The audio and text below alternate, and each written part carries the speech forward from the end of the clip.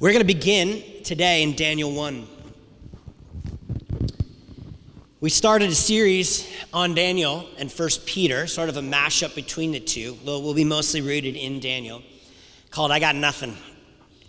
I Got Nothing. Trying to make sense of in what it can be very confusing times, not just for the follower of Jesus, but I think for all of us.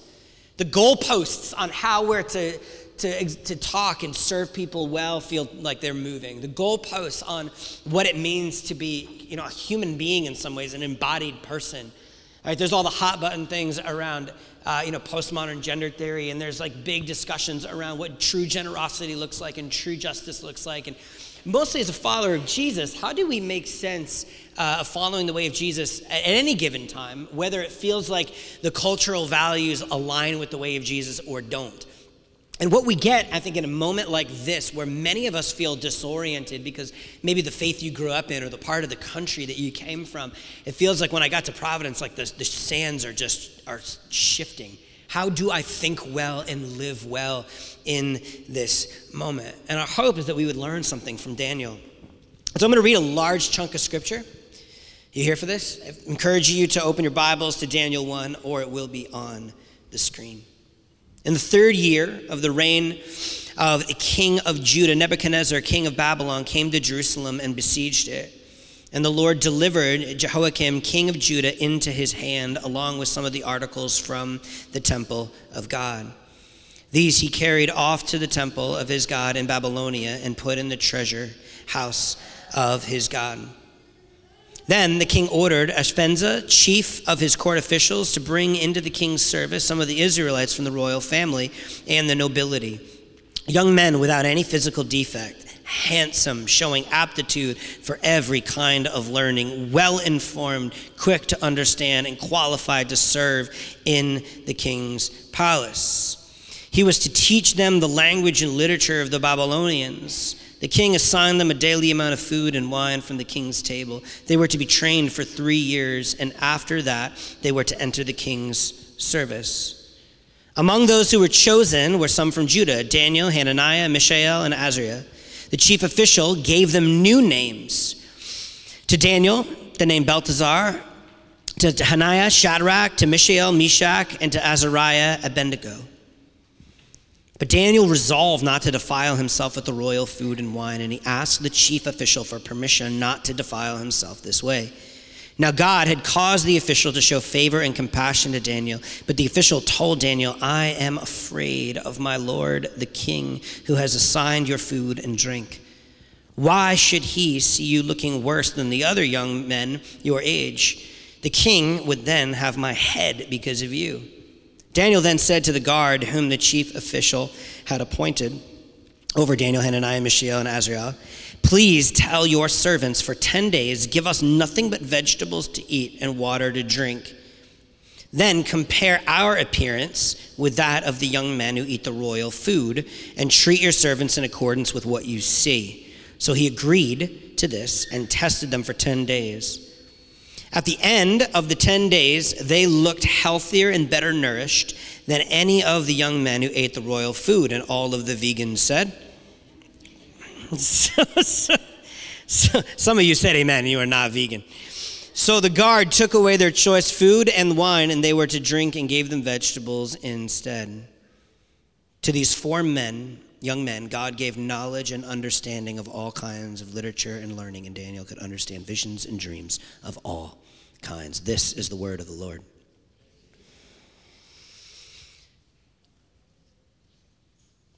We're just going to do some old school Bible study. I'm going to walk through this passage really slowly, and we're going to ask some questions. And maybe already in reading this, you might have a sense of where we might go on this topic of like clarity and confusion. And we're going to land it in another C word here, which is compromise. I want to talk about compromise. I want to talk about the compromising of our identity and what we don't see happen with Daniel. Some good friends of mine who many of you know, go to this church. They have the joy of inheriting a small family beach house on Cape Cod. And my wife and I and kids, every summer, it seems like for the last 6, 7, 8 years or so. It's been a while. We've been able to go out there for a weekend or for a couple days and just spend life with them in this old, like, turn of the century Cape house. It's so fun. The best part is actually getting to go on this boat. This is a Great Boston Whaler, and it gets driven around with like such passion and joy. And I'm just gonna say who this family is, just for most of you. I don't know why I'm being all coded about it. This is the Greg and Sarah Johnson. I didn't want to like blow up their spot, only in that. Never mind. There's a lot I could say. Love you guys. So we get to go and we do this little trip with them, and they have, some of you know, they have two young boys, and I have 3 young girls. And on this one day that we were out in the boat, this is relevant, many of the children were in the boat. And I was just feeling alive in a way that you only can in the middle of summer. I believe it was the summer I was on my sabbatical. And I just had extra in the tank, extra joy in the tank, extra everything that was like relaxation and peace. And so this makes for a very like healthy Andrew and a very dangerous Andrew. And so it's like, there is no limit. Like, there's no limit on wonder and joy. When you think you've hit the ceiling, I will punch through the hole and go further. And so as the boat is coming into this like cove area where they live, I was just like, I want to just dive off the front of the boat while the boat's going. And I knew it was deep enough to do that, and I'm just, again, feeling a bit of recklessness. I'm like, let's do this. So I just kind of straight up, without looking in, go to the front of the boat, put my feet up on the side, and dive right off, and didn't hit bottom. No. I just jumped headlong into a jellyfish. Like, apparently, I didn't see it. I just gave it a big hug. And apparently it was a big one, as Silas or Noah has pointed out. You weren't there? Oh, that's right. Silas was in the boat. So I jump into this, and in that moment, I come up out of the water, and I'm just as a pastor, I'm just a human man. So forgive me. This will be a quick, I'm wondering if this is the right church for me. You're about to find out. I just let out a mighty F, like from the bowels of my being. Some of you are like, what's the big deal? Some of you are like, Pastor. And my wife is not excited I shared this story. Guaranteed. The rest of the day, as baking soda is being poured in vinegar and all, like there was all these home remedies and people making runs to CVS to come back. I was in so much crippling pain. But the thing that was worse than the physical pain was this reality that I had just dropped this like glorious F-bomb in front of many a children. It was the closest thing that I could think of as I was like in a goofy way, thinking about what it is to, one, just be sort of influenced like by things around me. Like I've been growing up in Rhode Island. It's not like Rhode Island is a F-bomb free zone, right? And in the right context, let's just be honest, a well-placed one, you could argue could be holy and sanctified. Different sermon. The reality was why is that the move when I'm like just struck? And then the second was this feeling of like I had just completely like defiled myself. Like that was the sense of like, this is not like me at my best. And it had just been broadcast in front of a few children going, did I just hear what I thought I heard? To which I tried to duck and cover and sort of deny, which clearly made it worse before the Lord as well. The question before Daniel, we read in the first verse, in the 3rd year of the reign, the king of Judah, Nebuchadnezzar, king of Babylon, came to Jerusalem, and he besieged it, it says in the ESV. The question for him, as he is walking the road from Judah into Babylon, we read that God handed them over. We know that the Jewish people were warned that if you're not faithful if you're not faithful literally to care for the poor and the hurting, faithful to keep my way out in front, to not fall to idols, to not to desire things that are not of the way of life, God warns them, I'm going to give you over. Many have just pointed out that that's the sort of language of this is the natural consequence of what happens when you begin to step out of alignment with me. And so Daniel, who clearly we're going to read as we go through this book, has been faithful to the mission, faithful to the call to be a blessing to the world, to be this light on the hill. Blessed to be a blessing, we read in Genesis 12. This was the call and the mission of the people of Israel. Judah is one of the regions there at this time. They are being overtaken and shipped up to Babylon. And you gotta wonder, on this dusty march that Daniel made, feeling the defeat and discouragement that all of his friends must have felt, and then they enter Babylon and saw the vessels of Yahweh's temple being placed in Marduk's temple. To his chief eunuch to bring some of the people of Israel, both of the royal family and nobility. And he brings youths without blemish, of good appearance, skillful in wisdom, endowed with knowledge and understanding. Because he is actually one of the best, the king is inviting him into this privileged position to learn a whole new way of being. If you're brand new to the scriptures, this is hard power. This is colonization. They have won, and it, on the surface of things, really seems pretty simple. They've beaten them back, and they have taken the best of the best that many have pointed out is likely so that they would help lead these new people that they have conquered, and that there would not be revolt. In verse 5, the king assigned them a daily portion of the food that the king ate and of the wine that he drank. One commentator points out that the gods were fed this is the Babylonian gods, in this ceremonial fashion, accompanied by music from offerings and the produce of the temple land and flocks. When the god was eating, he was, at least in later times, hidden from human view, even the priests. These gods, these Babylonian gods, they would take part in, quote, eating the food. This was the ceremony behind this linen with the priests. And then one commentator says, what was not destined for the table of the main deity, his consort, his children, or the servants of God, was then distributed among the temple administrators and craftsmen. The quantities of food involved could be enormous. You've got the god Marduk, who was the national god of Babylon. Marduk was depicted as a hybrid sort of dragon creature which ornamented the walls of ancient Babylon. There's a whole creation myth, actually, that Genesis 1 does, it combats and goes at in a few ways, actually. There is the god Nabu, regarded as the son of Marduk. And then Ishtar was this important female deity of fertility. She's often represented riding on this sacred beast. And then they go in, all of this is happening, these ceremonies around food and drink and learning all happen in the temple of Marduk. Nebuchadnezzar, this as the king, is essentially the head of the religion of Marduk. So the king invites these youths into this privileged position. They were educated for 3 years, and at the end of that time, they were to stand before the king.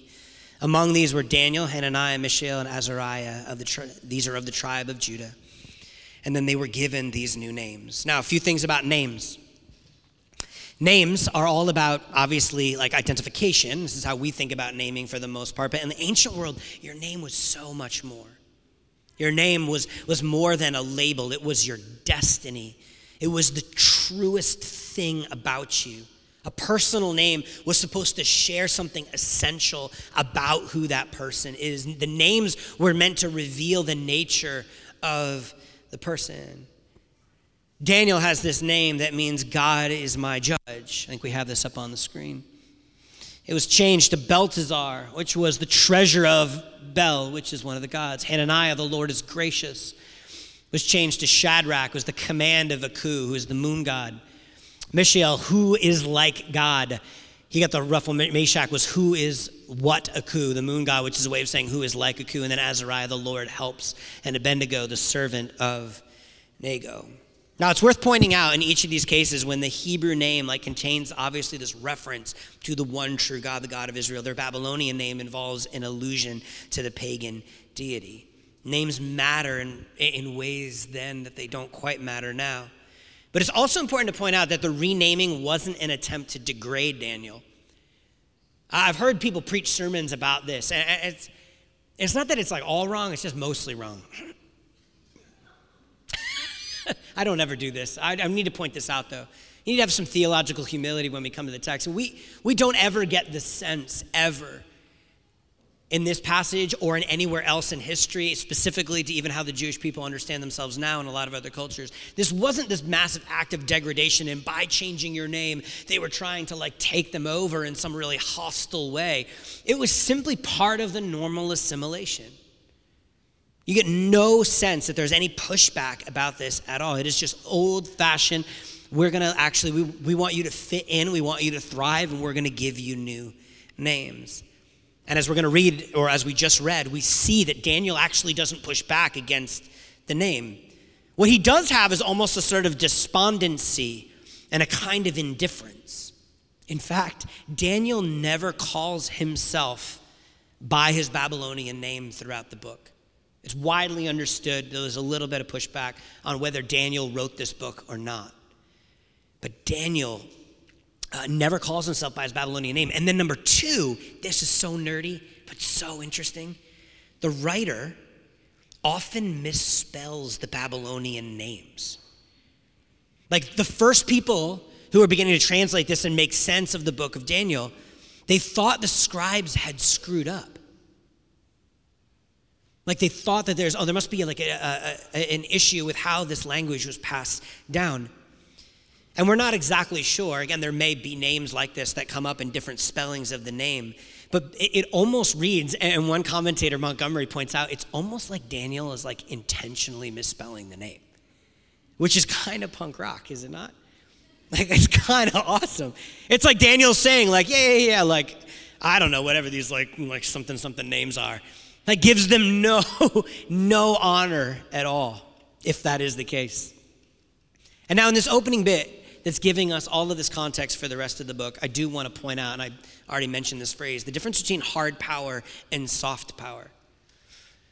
Now, if we think about hard power as it relates to the subject at hand, which is colonization and assimilation, for some of you who are about to glaze over history class, stay with me, this is important. As followers of Jesus, there would be a time, if you've ever been on a missionary trip to some different areas of the world where there has been European colonization, there has been Anglo, and driven by the church.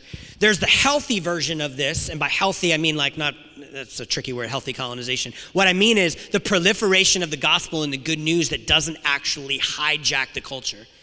So if you've ever done a missionary trip, or you've ever been overseas, a place like Ghana, and all of a sudden you walk into a church service and everyone's in suit and tie and singing hymns that were written by white European men, like John Wesley, and they're singing thous and stuff. This is kind of understandable only insofar as this was the language that was handed to them about the gospel, but this wouldn't be honoring the culture. You follow me? The healthiest proliferations of the good news and sharing of the gospel would have been places where the culture and the beauty and richness of that particular area take on the beauty of the gospel, right? It's always important to point out that Christianity is not a white man's religion. It did not begin in Europe. None of these things are remotely accurate or true, but we have seen when a particular nation, and this isn't just Europe, but has taken over a particular area and done so somehow in the name of Christ, when a whole culture gets swept up. This would be hard power when things are demanded and things are pushed down your throat. What we experience here and now in our culture is something that Joseph Nye would call soft power. He's a professor at Harvard University. In his 1990 book, Bound to Lead, he talks about this in studying war and influence in the Middle East. He was the former Assistant Secretary of Defense and International Security Affairs. In essence, he talks about power is nothing more, right, than the ability to affect others and to get what you want. And some of the tools of coercion and payment, or hard power, are ones that are done like power over. So hard power in our culture would be like you need to obey the law. If you don't obey the law, the police are going to arrest you, as an example of hard power. Soft power has something more to do with like orange is the new black, or like a fourth Moscow Mule, or like a very different vision of freedom that like no one's had for centuries. Let me explain more. Soft power is about a charisma, emotional appeal, a vision and communication. It's like embodied culture and values, things that are done in very legitimate ways that actually have impact. In Daniel, we see a hard power that then moves into a soft power. They've conquered these people. You have to come now and live here. He takes these young, handsome boys and he plants them down and he says, we're going to give you a new name. We're going to eat differently. We roll differently here in Babylon. We want you to have all those privileges, fall in line with the king, and we are going to give you such privilege and opportunity that will allow you, it seems, to then lead the rest of the people that we just conquered, because you're the best and the brightest and you can see what they're doing here.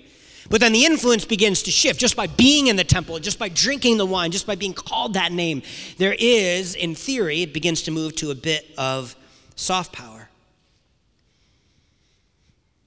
But there's very few people, right, I think in our world and in our culture right now who are sort of, although this is beginning to happen, who are like any sort of hard power around, if you don't do this, then you are not.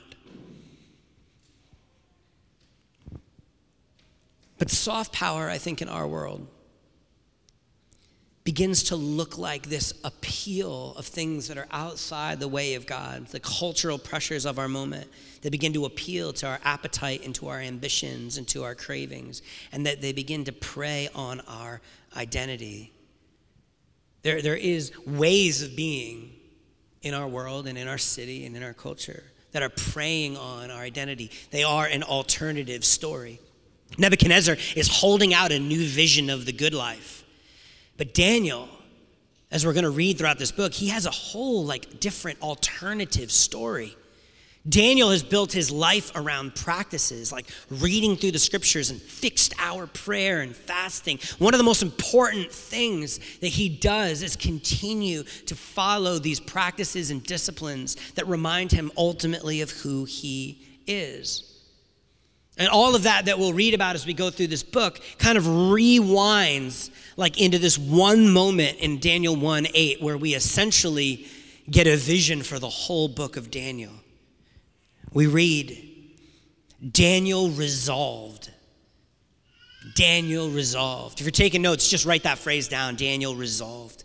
He resolved not to defile himself with royal food and wine. One translation says, Daniel purposed in his heart that he would not defile himself. The word defile is an ancient Hebrew word that carries the thought of like polluting or staining. It's used in Isaiah 59, Zephaniah 3, Malachi 1. All of those passages have this sense of like, this is not how you are supposed to be. Some relate to idol worship. Some relate to how you're caring for others.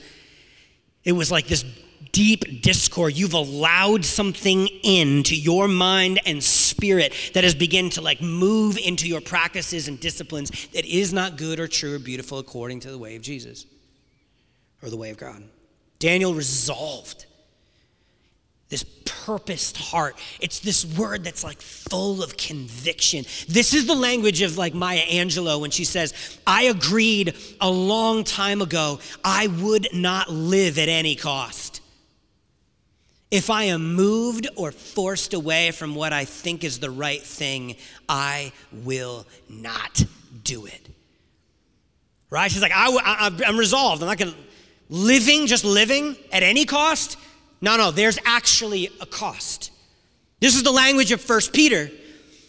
1 Peter 2:11, Beloved, I urge you as sojourners and exiles to abstain from the passions of the flesh which wage war against your soul. Daniel resolved to remember that you do not have to worry about the consequences of doing the right thing. And maybe most importantly for many of us, Daniel's resolve came from clarity. This is why we took the first 2 weeks, for those of you who've been here, to teach on what we taught on. Before we touched Daniel, it was, do we have clarity on the scriptures? Do we have clarity on what it is to pursue God and seek after him? Because this is the whole backstory to the book of Daniel that we don't read here.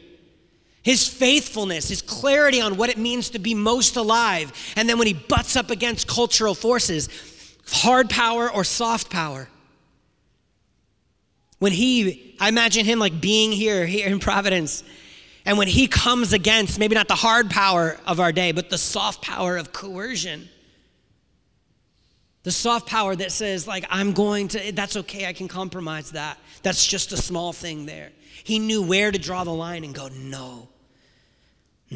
Daniel's resolve, man, it produced courage. A few reasons this was a courageous act. To refuse the royal diet, could have been taken as an insult to the king and as an act of direct disobedience, obviously. 2, pressure from Daniel's peers certainly made this a difficult decision. We know there were a lot of people who came with him. We only hear names of 4. The assumption by most scholars is that everybody else was doing it. By choosing this course of action, Daniel and his friends were setting themselves apart from others. 3, this a very unorthodox behavior had jeopardized their chances or could jeopardize their chances for advancement. Am I willing to follow the way of Jesus if it jacks up my career, my business, the next step in the ladder? The quality of food would have been just attractive. This is just a feast. Any of you who food is your vice, Their new location may have tempted them to be unfaithful. Judah was 900 miles away. Parents and friends would never know whether or not they had kept God's law. Remember, the rest of the people are in Judah being occupied. Other people wouldn't have known their actions, which I think is kind of what happens a bit here in the city with some of us. I know this is not everyone's story. But I think Providence, will wear you down if you let it. I know some of you, the story is and it's a lot of us. I'm a 20-something, I moved into the city, didn't grow up here, and it came from a moderate church community or maybe a more conservative church community. You come to the city, you start to feel a little cool. I moved to the west side, but I say I live in Oneyville, but I've only been there a couple of weeks, and you know where the one speakeasy is, and so you start referencing it. And so you start to drink a little bit more. And you start to drink a little bit more, and then you start to adopt this cynicism towards culture and the cynicism towards Christian values. You didn't really grow up in a broken Christian home, but you read that a lot of other people did, and that becomes in vogue, and so you start to attach yourself to that. And because everything in the news is kind of highlighting a particular way of understanding that was different from the way you were raised, you just assume all of it, and you it was bad, and you chuck it. You start to chill out a little bit more on your morals, consumerism begins to leak in, and it has much more to do with fashion than anything else. Sexuality, your views on sexuality begin to shift, and it's no, I'm just it was late at night, it was 1 a.m, we were just praying together on the bed. Whatever. You start to drift from church because, man, mimosas are good, and Bayberry brunch is pretty holy second to church. You start consuming things maybe you never would have before. There's no Bible verse about watching Game of Thrones. And it's not really porn because it's Game of Thrones. Come on. You guys know me, right? You guys know me. I'm the weird purity path. They're trying to push some weird purity culture thing. But even that, the fact that I have to preface that, it's there's a lot of brokenness that came out of purity culture, very aware of it, and some stuff that is not faithful to the scriptures. But when you're faithful to the scriptures, God's going to call you to be holy. He's going to call you to be holy, man. He's just going to call you to be holy. And that's no shame or guilt or condemnation on anyone, but what it is to be alive in the way of Jesus. We start to suddenly compromise even that understanding. Well, I know the scriptures kind of say that on that issue, but I just frankly have found some other loopholes on built upon scholars that are so widely discredited, but they have really good TikTok accounts. Am I preaching to anybody? It's okay if I'm not. It's just me. Some of you came from Christian culture and you baptized consumerism in that culture. Some of you came from the other place, you baptized military might. You baptized a particular lifestyle that looks nothing like the way of Jesus at all. And you come here and you're listening to all this and you're just like, you come into a city like Providence and you actually push back harder on it. Then you can't stick around for very long because you feel the challenge and it's be easier to shrink back into some other kind of more comfortable Americanized version of Christianity. Here's another example of what I'm getting at, though if I don't have you yet. You show this next slide. Spending hours, I've showed this before. Spending hours monitoring your fantasy sports team. That would be viewed as pretty normal. Binge watching entire seasons of TV shows on the weekend, right? Binging is bad in almost every department except for when we get to media and then somehow it's praised. That's totally normal. Saving and spending thousands of dollars for holidays and for getting away and going on elaborate trips. That's super smart. You should totally do that. What, you've never traveled before? Working out an hour a day. This is great. Super normal. Now, what begins to happen, I think, in our culture, we get this kind of ricochet where getting up early to seek God, it's yeah, it's cool, I'm just not a morning person. Disciplining your lifestyle, well, that sounds a bit like legalism, and we're trying to push back against that, and that's why I moved to the Northeast, to get away from that legalism. Having a culture where you use your margin to seek God, well, that's just straight up fundamentalism. You guys are a little intense, and that's a bit much. All right, many of us in Providence experience, you guys okay? Okay. I have 16 more rants I can go on if I haven't alienated all of you.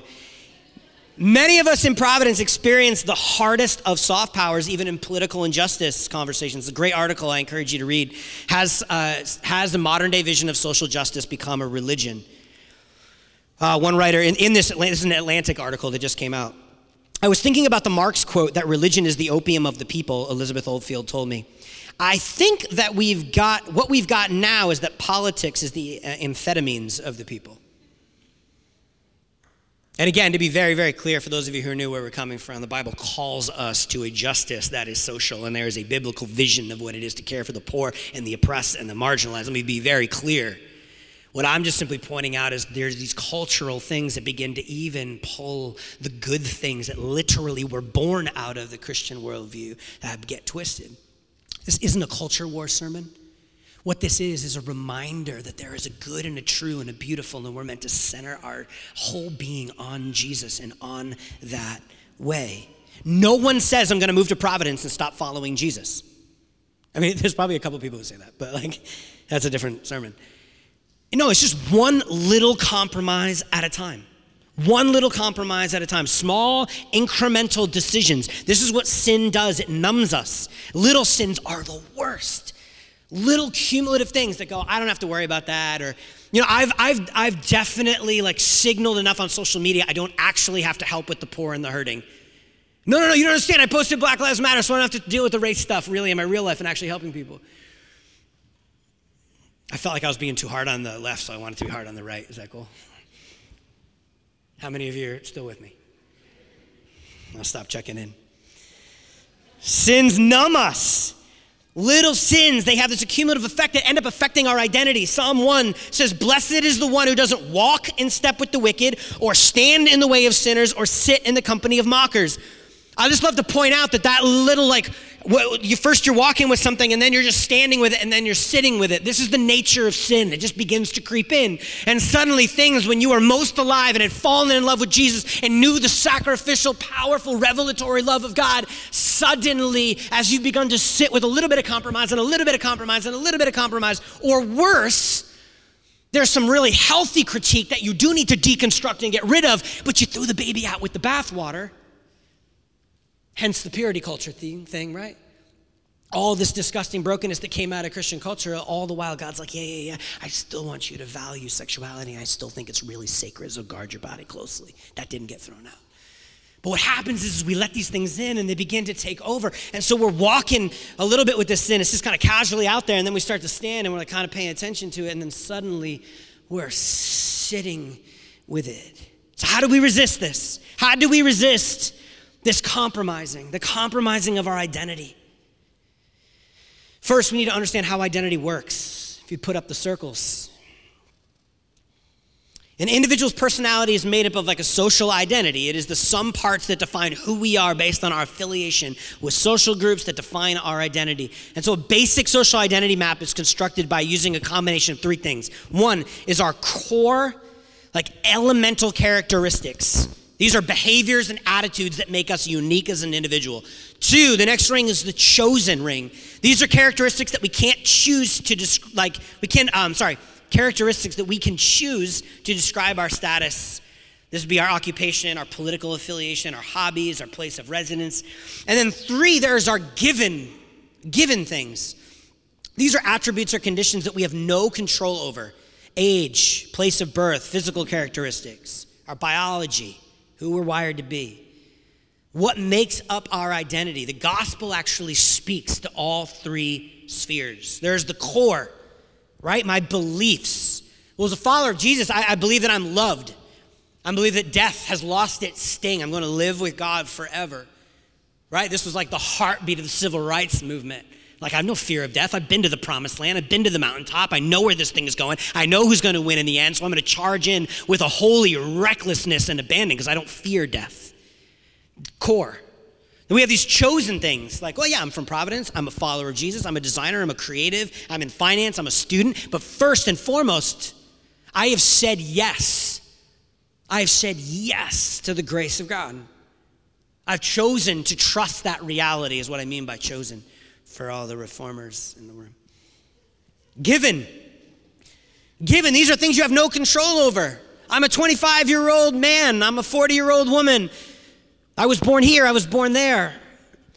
Even here, the gospel does this reframe, is that you were born again. You have blessings spoken over you at the beginning of your spiritual journey. Think of Jesus receiving the words from God the Father. This is my son who I'm well pleased. I'm a child of God. I was born in the United States. I cannot change that, but my allegiance goes way beyond this nation. My given name is child of God, or given identity.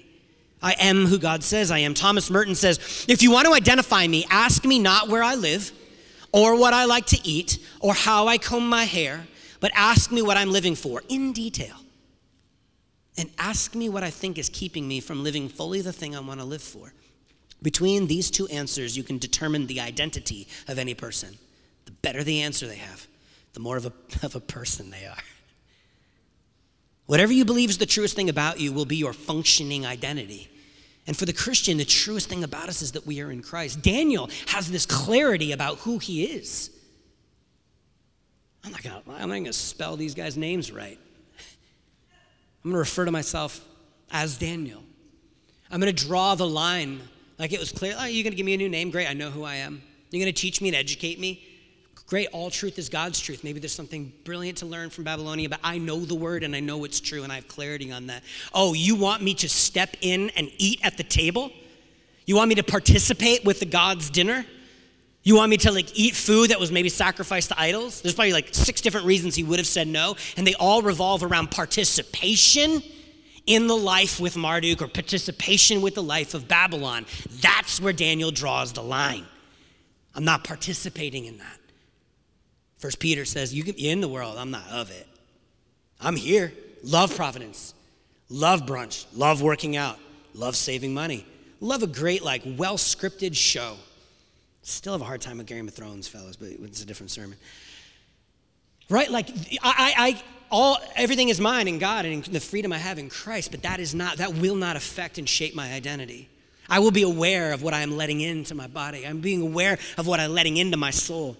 I will be aware of places where I'm being invited to somehow compromise or not walk faithfully in the way of Jesus. And so I land in a little bit of a mirror moment. Imagine for a moment, just hold a mirror up in front of yourself. Imagine there's a big mirror on the screen here. And for those of you who are here and who are followers of Jesus, hear this. You've been raised with Christ. You, the person you're looking at in the mirror. You used to walk these ways in the life you once lived. This is Colossians 3. They're insisting, they're telling this early church that there's something so epic that's happened, that these are the lives we once lived. It's not that we're perfect and that we don't struggle. It's that there's a new way of life that involves a constant decision to keep dying to the old. I am being remade. I am in Christ. You've been adopted. In Christ you are loved by God with an inseparable love, it says in Romans 8. Galatians 3, in Christ Jesus you are all sons and daughters of God through faith. In Christ Jesus, everything you really need will be supplied. Philippians 4:19, in Christ Jesus, the peace of God will guard your heart and your mind. In Christ Jesus, you have eternal life. When God looks at me, God sees Christ because I'm in him. God's view of me is Christ, and Christ is perfect. We read, therefore, as God's chosen people, holy and dearly loved. Did you catch that word in the middle there? Holy. Holy means pure, without blemish, and unstained. In these passages, we're being told who we are now. Let us live up to what we've already attained. This is who you are, you've adopted. So any places you're like, yeah, that's cute. I said yes to Jesus, but that's not me. You're being invited into fully who you actually are and trusting your identity. That will be where the change comes from. The issue isn't you beating yourself up over the things that you're not doing or the things you're doing poorly. The issue is you learning who God made you to be and who God keeps insisting in the scriptures that you already are. You already are. This is letting what God says shape what we believe about ourselves. This is why shame has no place in the Christian journey. No condemnation, it says in Romans 8. None. No shame. It's simply against everything Jesus is for. There's no list of what is being held against us. No record of wrongs, it says. Just quoting scripture here. You still looking in that mirror? It has simply been done away with. It's no longer an issue. To bring it up is pointless. Beating yourself up is pointless. Beating others up about who and what they are not is going in the wrong direction. It's working against the purposes of God. God is obviously calling us to grow and to be more alive and to be more just and more merciful and more full of love and more full of grace and less indulging the passions that would drive us away. But he's saying, live up to what you've already attained. I am not who I was. You are not who you were. The old person going away, the new person is here, reborn and rebirthed and remade and reconciled and renewed. Jesus said, you are in me and I am in you. And so the first Christians went around telling people to repent. Return. That's what that word means. Return to God. Return to who you were created to be. Shift your mind away from these lies. They insisted that people could count themselves dead to sin and alive in God. And this has so many implications for when we stumble, when we fail, and when we fall short, and when we find ourselves in places where we're compromising. Like many of Daniel's peers likely did. We admit it. We confess it. We thank God we're forgiven. We make amends with anyone who has been affected by our actions, and then we move on. Not because sin isn't serious, but because I'm taking seriously who God says that I am. It's not that sin shouldn't be taken seriously. It's just that we want to take even more seriously who God says we are. God's power, not mine. So what does this mean for the Christian life? To begin, Christians are people learning who they are in Christ. We are being taught about our new identity. And when you begin to tell somebody all the good and true and beautiful about who God is and who God's made them to be, you get to spend less time talking about the big, bad, evil culture out there that's trying to corrupt us. Because you have such razor-sharp clarity on what is most holy and pure. And so stuff just begins to bounce off you. You have such clarity and wisdom of knowing where to draw a line and where not to. Daniel, again, give me a new name. Cool, we'll learn some things. I'm not participating in that, though, because that would defile me. That would jack me up. That would not be obedience to God, because we know obedience to God is always rooted in love. Always. His rules, his precepts, they're throughout Scripture, we are told that these are the things that give life. A list of rules or some guiding ethical principles, or some ways to understand the world that are good, that if we don't do them bring wrath. Those things are so loving, and you know this if you have either been a parent or been a child of a good parent, which is most of you, hopefully. You know that the driver for the best calls to obedience and the best guardrails and the best rules are love. That's why we say in our house all the time, hey Harper, that's not who we are. Hey Roe, that's not who we are. That's not how we roll. No, we tell the truth in our family. That's not who God made you to be.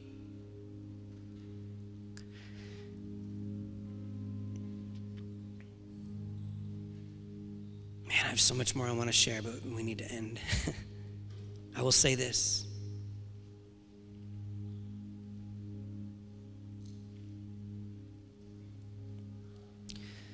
How will the information about who you are and about who God is, how will you let it impact you?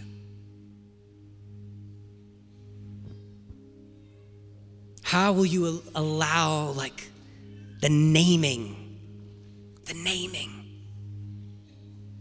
that God has done in so many of your lives change you and open you up and allow you to see the places of compromise that you've stepped into or slipped back into or allowed in with joy and refreshment and a skip in your step. You can repent because of the kindness of God. He leads us into repentance. And so I want to invite us in this moment to experience some healing together before we close. There is a kind of healing that happens when we all gather together, when we allow someone to pray over us, or when we just make a physical even decision and acknowledge the areas of compromise that we have let in. And so I want to invite you, even the awkwardness sometimes of climbing over another person, to just indulge it or just to allow it, to come forward. If there are areas in your life you know that it's ripe with compromise. It's not aligned with a life of loving mercy and doing justice and loving God, like Micah says. It's not aligned with the beauty and grace of Jesus. Would you just come forward? Just come forward.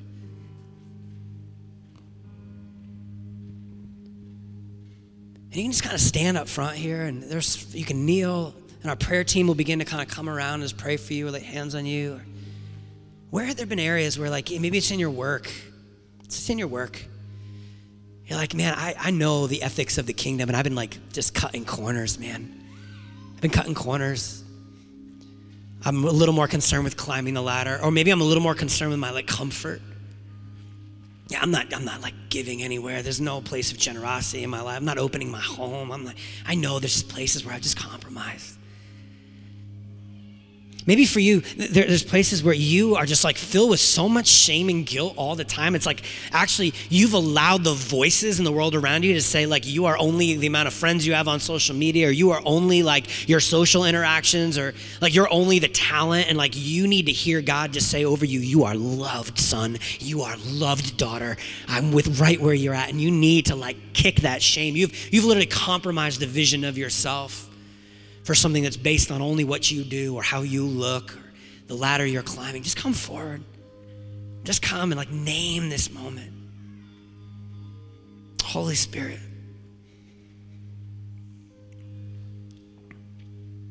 Who am I? Who am I that the King of the world, the author of creation, would welcome me into his family? Who am I? I would be chosen, loved, seen. Who am I, Lord? Who am I? Oh, thank you, God. I thank you, Lord, for the healing that you are going to do in this room right now. So come forward. Continue to come forward as we sing. And just receive that blessing. That blessing. Receive that prayer. That resolve, that little pang in the bottom of your stomach that's like, yeah, I want to trust. I want to trust there's a better way. Or I've been sitting with this sin and sitting with this compromise. I was looking at it for a hot second as I was walking by, and then I started standing with it, and now I'm like sitting with it. It is like habitual, and it's just sitting there pulling me away. I feel defiled. I feel like I can't hear God. I feel disconnected because this thing just keeps pounding away. And you just need to receive some prayer this morning. Just the gift of marking the moment. You don't need to share anything if you don't want. Just come and receive. We pray, come, Holy Spirit. Come, Holy Spirit.